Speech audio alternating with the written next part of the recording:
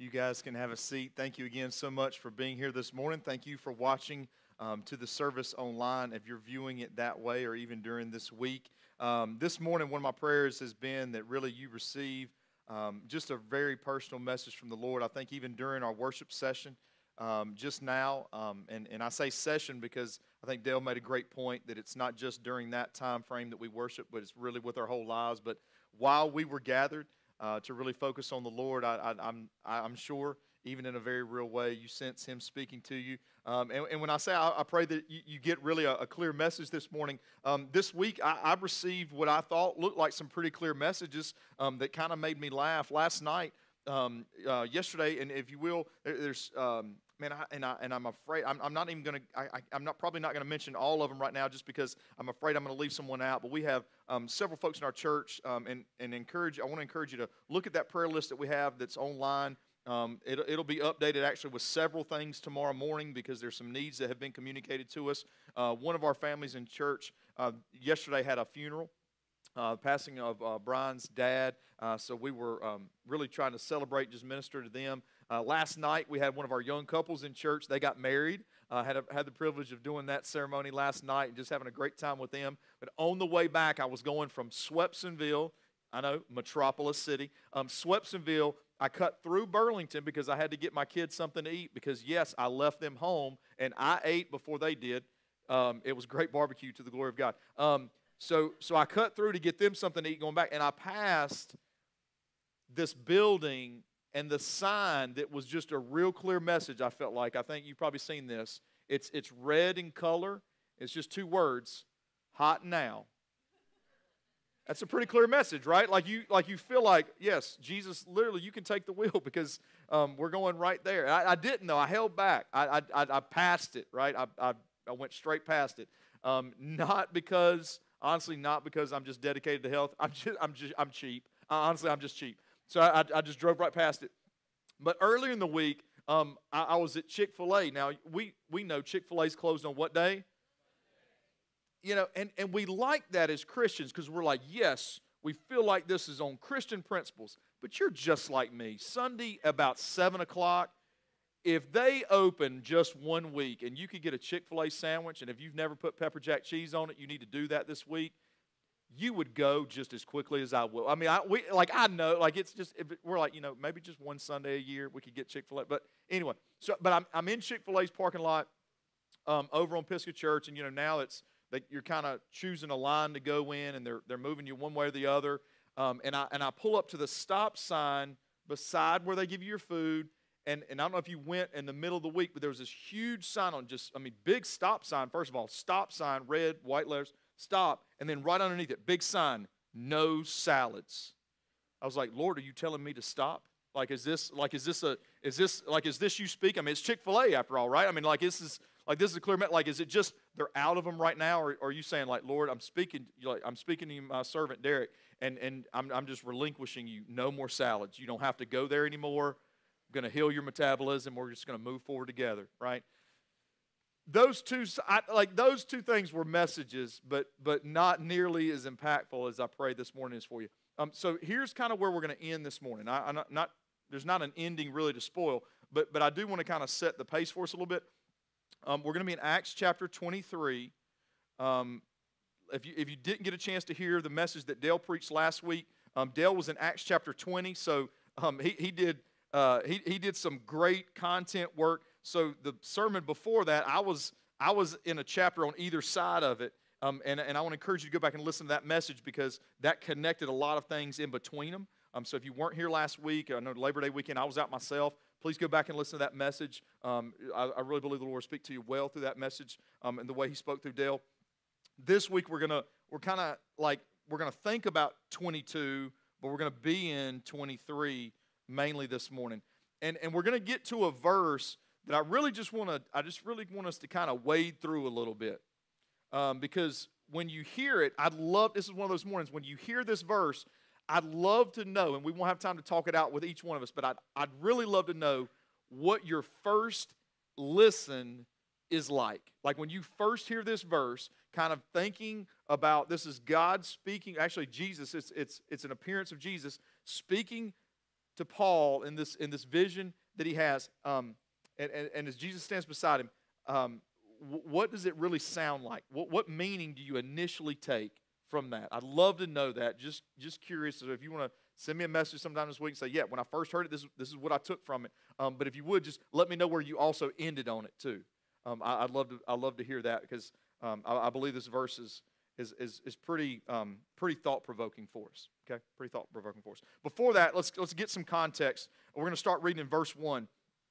Paul is still in a place where he is just finished in chapter 2 sharing his testimony to this group of really a Jewish council, and we're going to pick up kind of in the middle of that. And it says, Paul looked straight at the Sanhedrin and says, brothers, I have lived my life before God in all good conscience to this day. And I find that phrase interesting, to this day. I mean, this is Paul. He's in a sense, I don't know if I even want to use the words on trial, because this is such a immoral, self-motivated, angry process. It's not at all by the books.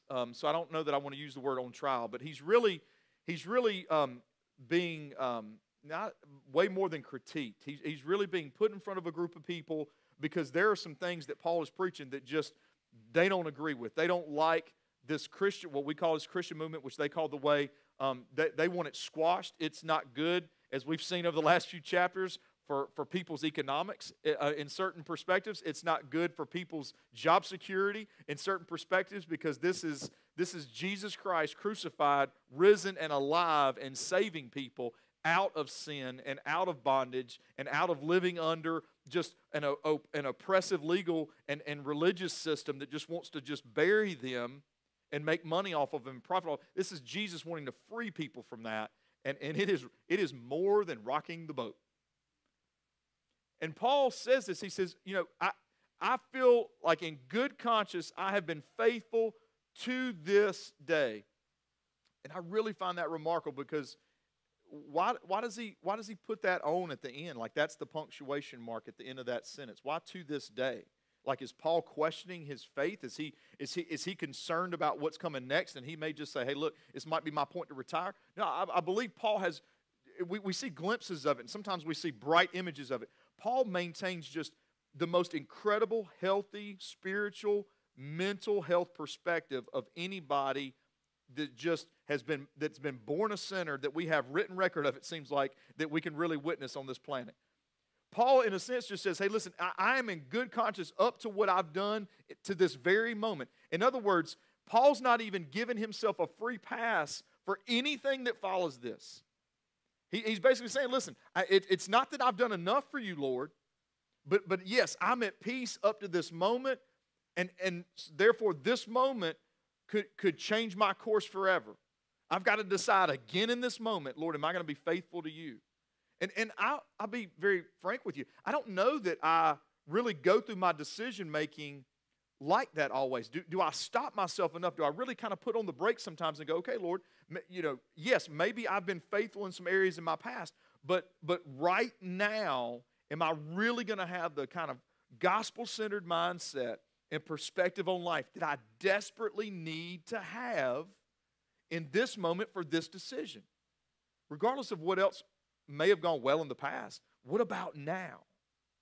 Because I think we get very focused when we look back and go, okay, well, I've really not done some things well, so I better kind of clean my act up. We kind of naturally get motivated that way. But what about the times where we've had some successes? What about times where things look like they've gone well? Or we've seen God's blessings, or we've been in a good season financially, or a good season with family, and how things have gone at home or at work or whatever. Like, do we stop enough and go, okay, number one, are those actually evidence that I'm living faithfully, or is it just the overflow of God's favor and goodness on this planet? But what about right now in this decision? And Paul is really leaned in and intentional. Verse 2, the high priest. Now, okay, hey, so guess what? If you ever just feel like smacking somebody, this is your passage. You ready? Okay. The high priest Ananias, especially if you ever thought about smacking a preacher, and I get it. Like, some weeks it's probably me, and that's okay. I'd rather you not do it. secretly, I hide large, aggressive men in the church, that just are here. Hopefully, I pray at some point if they ever see an open palm that they'll protect me.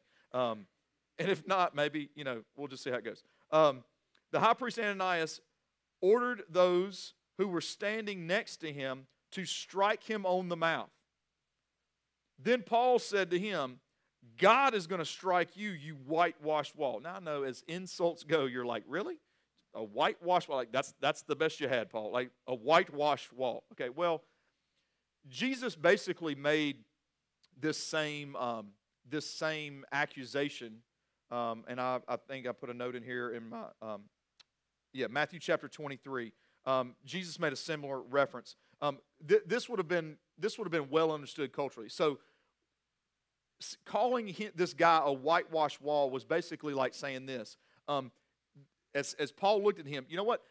Everything on the outside with you may look good, but the inside is absolutely corrupt. Like you may stand there and say, strike this guy, hit this guy on the mouth for what he just said, but I'm looking at you, and I know that the authority that you're barking with right now is just a mask for the evil that's on your heart. This was really there. And now, notice what did Paul say? Paul just said, God's going to smack you, right? There might have been a little bit of Paul that was like, but if God asked me to fulfill his plan, I've got a right hand ready. You know what I'm saying? I don't know where Paul might have been on that, but he said, this is the response of the crowd. It says, he says this first, you are sitting there judging me according to the law, and yet in violation of the law are you ordering me to be struck? In other words, the law would have prohibited anybody from just open hand smacking someone that's standing there giving defense for what they've been accused of. So again, it's this guy's living in conflict, and he calls him out for it. Those standing nearby said, do you dare revile God's high priest? Paul said, I didn't know, brothers, that he was the high priest, replied Paul, for it is written, you must not speak evil of a ruler of your people. You may say, okay, well, all right, well, Paul sure does start backpedaling there. Now, Paul shows in this moment really where his heart, again, is for the Lord. Again, think about Paul's mindset here. Paul looks back into the Old Testament law and says, you know what, you're right. God says that you're not supposed to have aggressive action against the one that he's called to be this high priest over his people, to represent his people. So Paul knew the Old Testament law because the high priest would have gone up on the Day of Atonement, completely having received forgiveness, completely washing themselves, purifying themselves. They would have gone up before God in God's presence in the temple, in the Holy of Holies, in really representation of the people. And they had to go up without sin in their life, because even if they approached God on that day, even representing the people, if they had their own sin, they would have been struck dead. So the position of high priest, God gave that as a representation ultimately of what we see Jesus fulfill. If you read in Hebrews, it talks a lot about we have a high priest. There's that phrase a lot in Hebrews, because it's Jesus has fulfilled the design of what God purposed in the law. Okay? So Paul said, listen, hey, according to the word of God, I respect that position. But what do we also realize? That the person that found themselves in that position was not really the kind of person that God designed for that position. And as a believer, God, I think this is it seems small, but this is a great example of what Acts shows us so many ways. How do we live as a Christian? How do we live as a Christian, led by the Spirit in a world that doesn't always match that in rhythm? There's certain positions, there's certain levels of authority that God has allowed to be established on this earth that as a Christian we have to weigh out how do we respect that position, to be faithful to pray for that person when maybe we don't agree morally with that person, right? So as Paul he's having all these things kind of work out right in front of him, he apologizes in that way. Now, I'm not going to read these next few verses, but I'm going to kind of basically tell you what happens. The crowd is mainly made up of two groups, Pharisees and Sadducees, and they disagreed on the possibility of a resurrection. Okay? So they disagreed on the possibility of resurrection. And that was one of the big things that Paul was being questioned on, was that Paul preached that Jesus did in fact die and was resurrected alive. Well, when Paul kind of when Paul kind of laid a little bit of that argument out, the crowd just split right down the middle. I mean, it was like a church vote about what color pews do you get, right? I mean, like it just divided the whole thing, just split it right down the middle, and I mean, arguing started, and it's just getting crazy. Now, the Roman government did not like chaos, whether they were in control or if it was even a group of Jews that they kind of let have some of their own authority. The Roman government did not like chaos, and if you were a middle management in Roman government, you really didn't like it because you could lose your job or your life, or especially your lifestyle because of your job if your area got too chaotic. So what happens is you have an official swoop in and kind of bring this thing to a little bit more calm state so that it doesn't get too out of hand. And that's what brings us to this moment that I really want us to just really spend some time thinking about this morning, okay? In verse 10, it says this, when the dispute became violent, the commander feared that Paul might be torn apart by them and ordered the troops to go down, take him away from them, and bring him into the barracks. So he looked at these people. He said, these people are so angry at each other that they're going to end up just tearing Paul apart because he's kind of in the middle. And here's the verse. The following night, the Lord stood by him. This is the presence of Jesus with him. The Lord stood by him and said, have courage, for as you have testified about me in Jerusalem, that's where he's been. This is what he's been living through. I mean, think about some of the reactions we've talked about Paul just sharing his testimony. Okay, as you have testified about me in Jerusalem, so it is necessary for you to testify in Rome. And when I first read that verse, I thought, I don't know how I feel about this. If I'm in Paul's position and thinking about everything that I've just been through, now he starts off with, take courage. So in other words, the purpose of the Lord's message in this, the purpose of the message is, his command is, take courage. So he wants Paul to be courageous. He wants him encouraged. He wants him to feel like there's purpose to what I'm doing, that there's a next step in life for me, that there's a path that's being carved out ahead of me. He says, take courage, and now he's going to follow it with a set of instructions that are supposed to match and supposed to fuel this take courage instruction. And he says, just like you've testified about me in Jerusalem, now I want you to know that what's ahead of you is just like this. You're going to testify about me over here now in Rome. And I thought, man, I kind of struggle with that if I'm in Paul's shoes. Or maybe not. I'm not in Paul's shoes. Maybe I'm in my own life context. And I've had a really difficult season dealing with someone one-on-one. And it's been rough. And it's felt like a battle. You ever experienced something like that? And you're dealing with it and dealing with it and dealing with it. I mean, and if the Lord came in and said, hey, take courage, just like you've testified about me in this situation, you're going to go and now deal with this other person. Like, Lord, I don't know. I don't know if take courage really fueled me the way it was supposed to fuel me. Can I listen to that again? Because maybe I misheard you on something. Because the kind of moment that I think some of us kind of dream of is, like, I mean, what if it came to us like this? Imagine yourself sitting on a beach. I'm talking like white sand, crystal clear water. You can look down and see everything on the bottom of the ocean, and you're sitting out there, and somebody's coming by and serving you and bringing you stuff, and the kids are playing like they're playing. They're getting along. They're not fighting, and they're watching after each other, and they're going, whoa, this is too deep. Let's not bother Dad or Mom and get them to have to call us back in from the water. Let's just stay content right here. And you're looking at your spouse, and you're just like, and they look, like they didn't just roll out to the beach. Like they really got ready for the beach. And you're out there, and you're just like, I love this. And you look at everything, and you go, man, isn't God good? And then the Lord shows up and says, just as you've experienced this, I now want you to go to this other beach and experience the same thing again. All right, God, I think I'm willing to serve you now. I mean, you're really calling me to something that I can get on board with. See, I think there's this thing about us where we're very I'm sorry, I can't. I should. It's not fair for me to speak for you. I am very circumstance and experience focused sometimes. Okay. In other words, what I've just been through in my mind and my emotions starts to list out in these ways. How did I feel when this person said this? I got frustrated because this. I was stressed because this was the financial bond. Whatever it is, it's very kind of experience, circumstance focused. See, I think within this, right away is when I started really kind of going, all right, God, I think I'm totally actually mishearing this. Because as soon as I heard, just like in Jerusalem, now go to Rome, I'm thinking of, well, what happened in that city? So, oh my goodness, what could happen in this next one?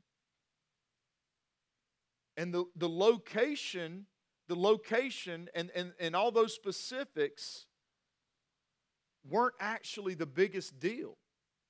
Those were just the opportunities. The real key in this is as you testified, Jesus didn't show up to say, as you experienced life here, now you're going to have to do it again. It's going to have to be on repeat. You experienced the sickness here, you're going to have to experience another sickness down the line. You experienced a broken relationship here, now you're going to have to experience a broken relationship over here. It's as you testified is the key. Which kind of brings us to a point. When we go through a conversation or a season in life or whatever it is, what has the most significant weight to it? What has the most significant weight? Do the things that we feel and experience and grieve over and argue about, is that the heaviest weight?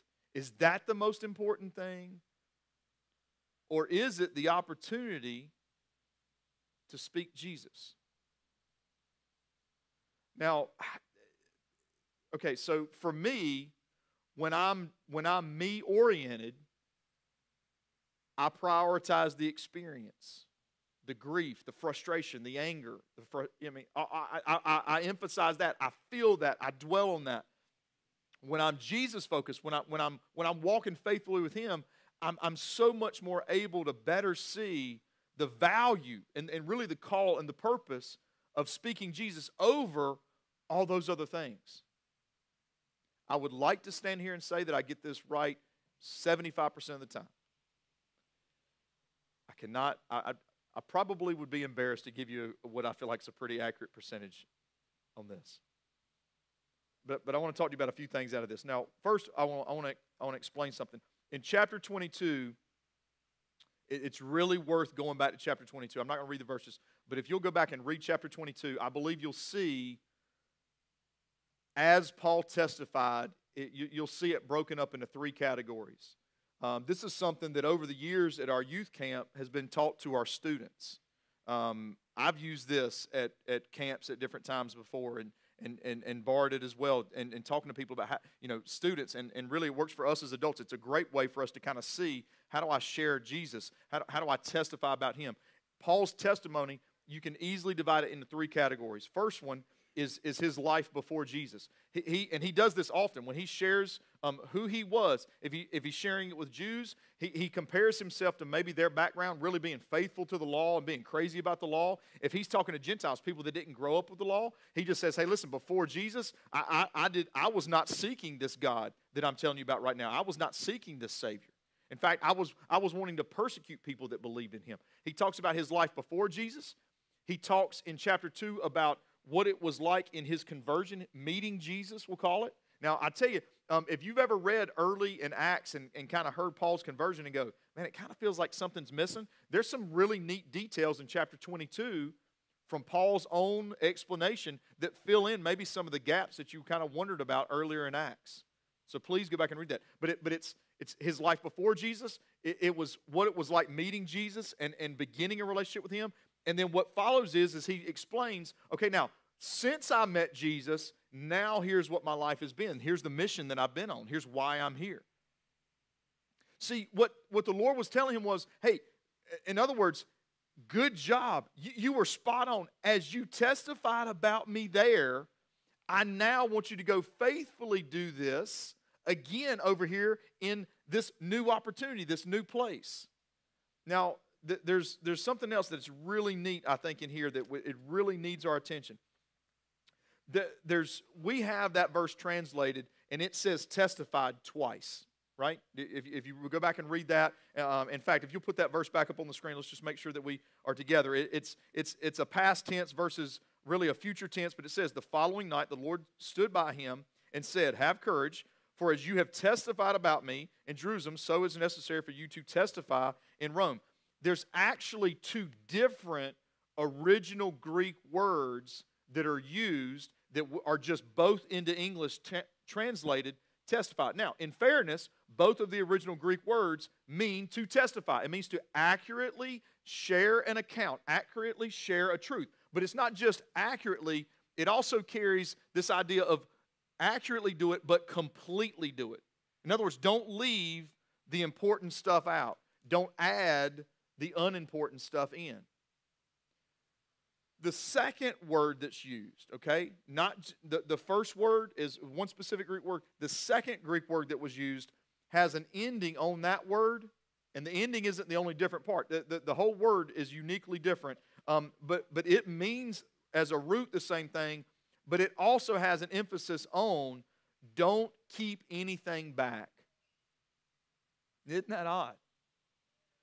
In this original language, this explanation that God puts on Paul's heart to explain, he says, listen, as you have faithfully spoken Jesus, as you faithfully have shared Christ in this city, in this place, because both of those words meant that they were very opportunity focused, not circumstance focused, but opportunity. In other words, a circumstance is who's involved, what's going on, like how do I feel about this, how have I been wrong? Opportunity focus just says, where am I, who am I around? And what can I say right now?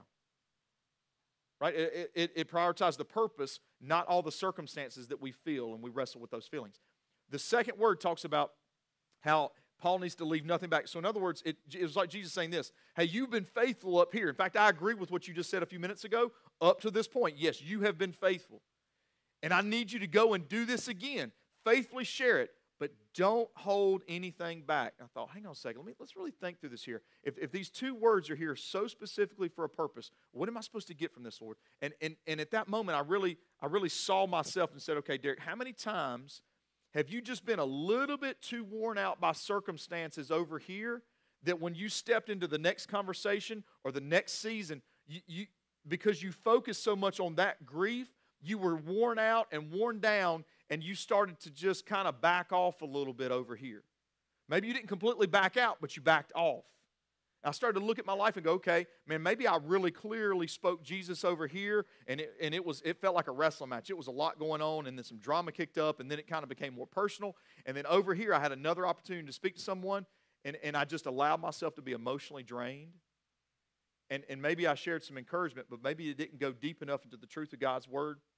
Maybe it wasn't handling His word as well. Maybe it wasn't keeping my mind really filtered, like it says in the Philippians, to keep it filtered so my thoughts stayed really holy and pure towards what God wanted to speak to me about. And so I shortened the conversation, or I didn't show as much care.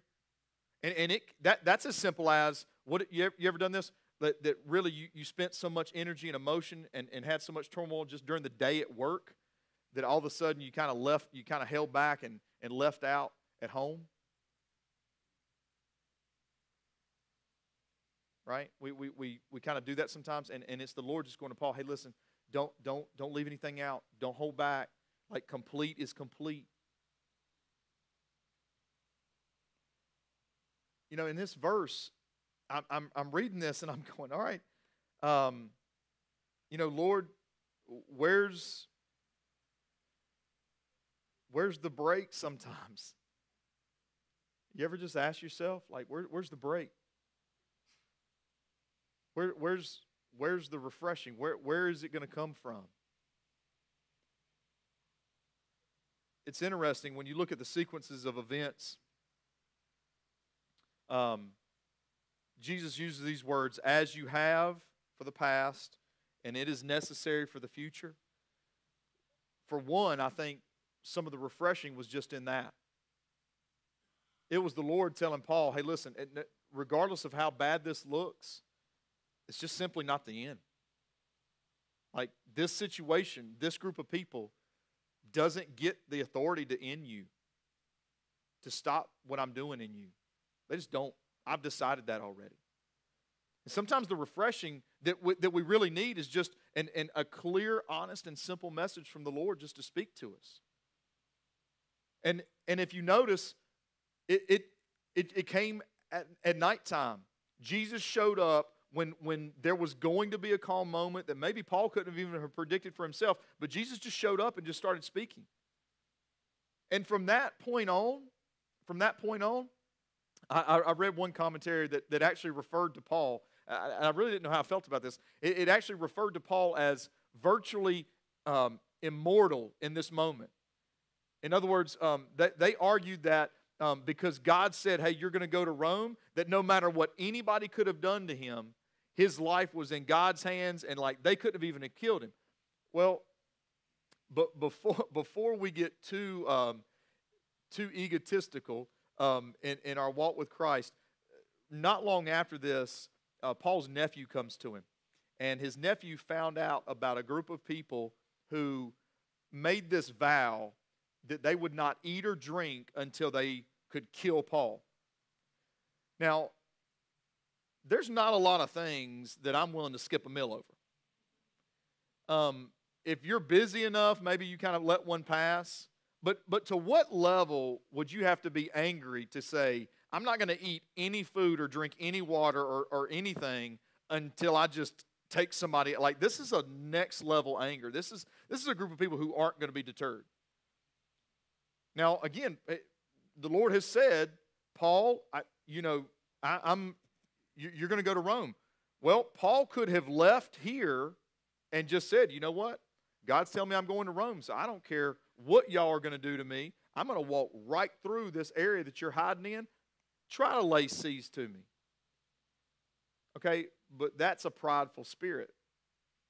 Instead, in humility, Paul listens to his nephew and goes, thank you for that information. They take the information to the commander, and they take Paul peacefully away from that situation. And later down the line, Paul, still captive, exercises his right and says that I want to appear before Caesar. It was his right as a Roman citizen. And that set the course in motion. And it actually ended him up at a place where he could have been set free, but because he requested to go to Caesar, to appear in front of Caesar and go to Rome, he had to stay imprisoned. Which kind of begs this question. What does it really mean to be in prison? Is it your physical surroundings, or is it your mental and spiritual state?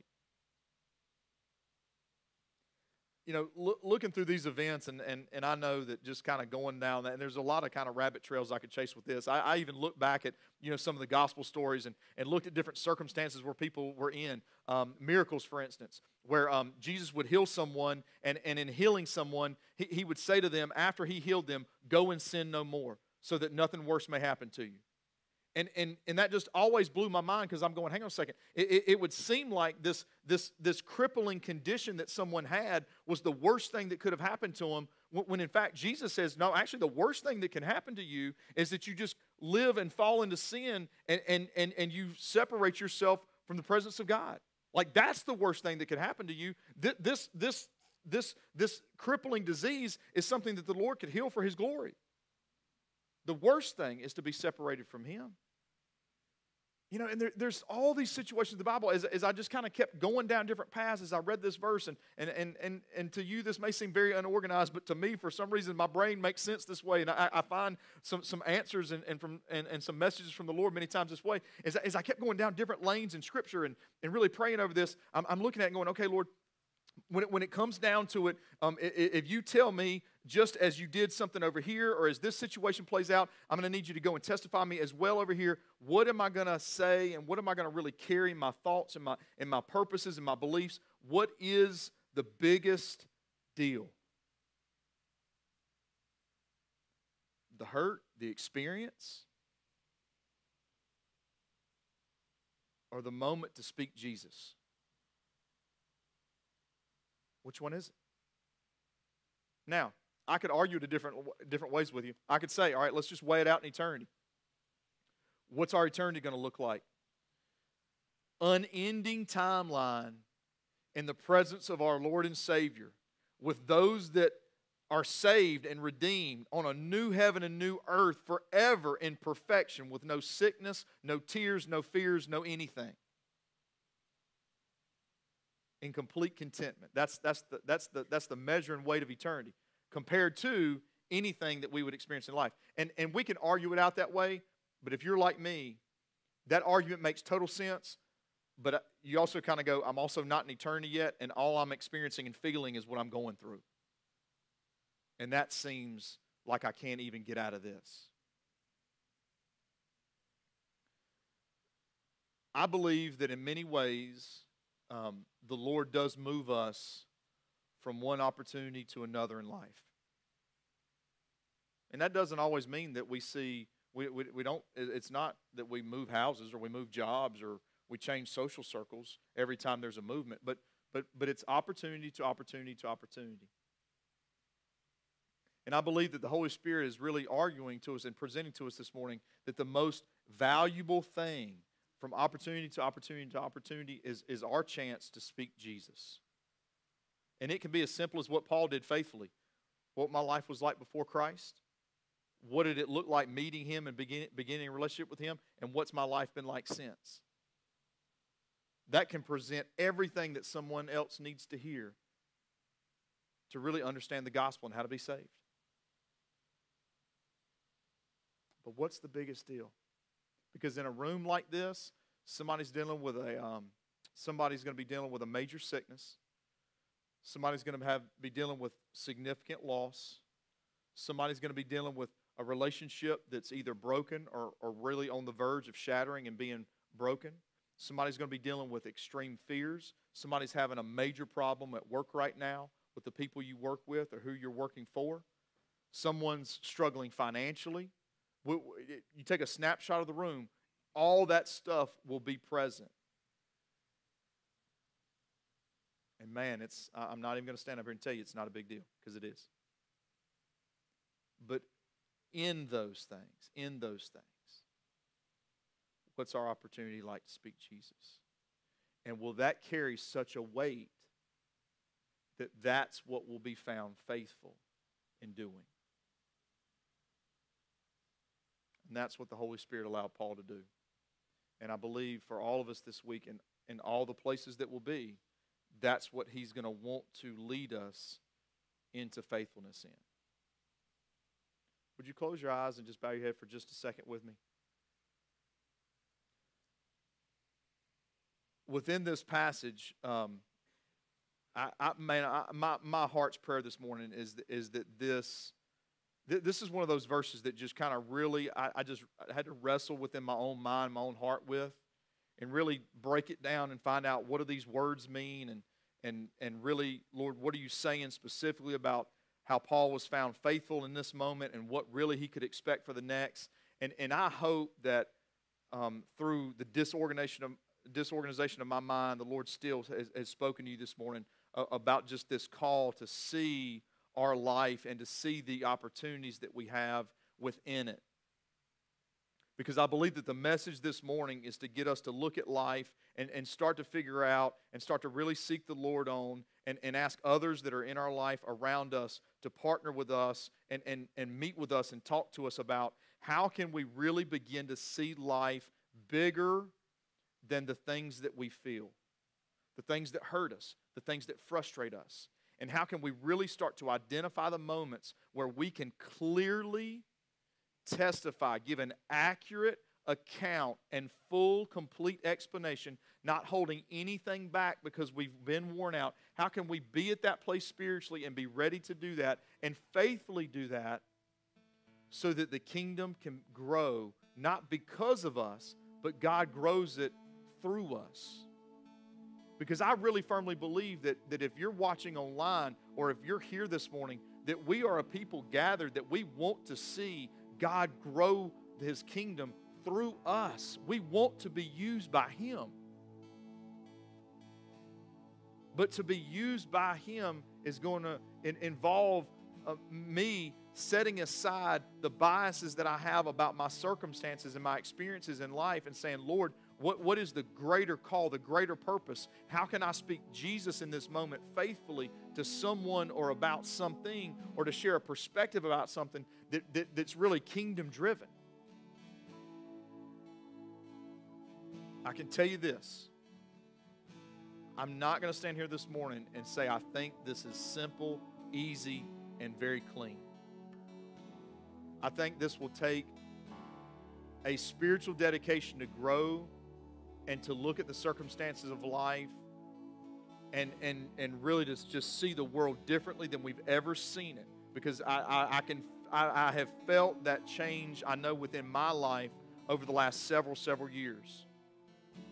And it's one of the areas that I've seen God show me myself the most clearly, and I've seen the most opportunity to grow in. So I want to throw this out as an offer. If there's a particular circumstance that has been heavy and hurtful for you, or frustrating, and you want to talk through that, please, please, please look inside this body of Christ, whether you're here or you're watching online, for those kind of conversations to go along with what you're taking to the Lord, to get some clarity on these things, to see that opportunity, to see that greater call, that greater purpose in life. Lord, thank you so much for the goodness of your grace. Lord, thank you for what it means to, Lord, be in a relationship with you.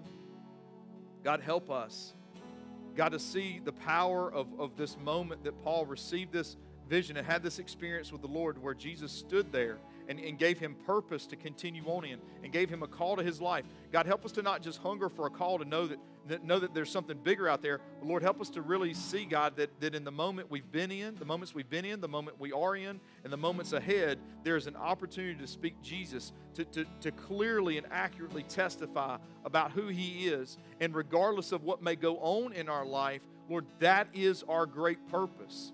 And that compared, Lord, to the measure of eternity, Lord, we know that it's worth it. But God, help us in our souls and in our hearts, because God, I know struggle. I have many times in my life feeling like I'm equipped enough, I'm able enough, I'm restored enough, I'm focused enough to really speak Jesus by pushing back on the things that I'm so frustrated with. Lord, help us to realize that as your children, our souls belong to you. We're safe, we're secure in that way. That's nothing that can be taken from us. So the things that we fear that could be taken from us, God, pale in comparison to the security we have, Lord, in you. God, help us to take your word, to meditate on it, to receive it, and to grow in it. In the name of Jesus we pray. Amen. Would you stand to your feet this morning? If there's anything at all that you'd like to pray about, we'd love to pray with you during this song or after the service. Thank you so much again for being here.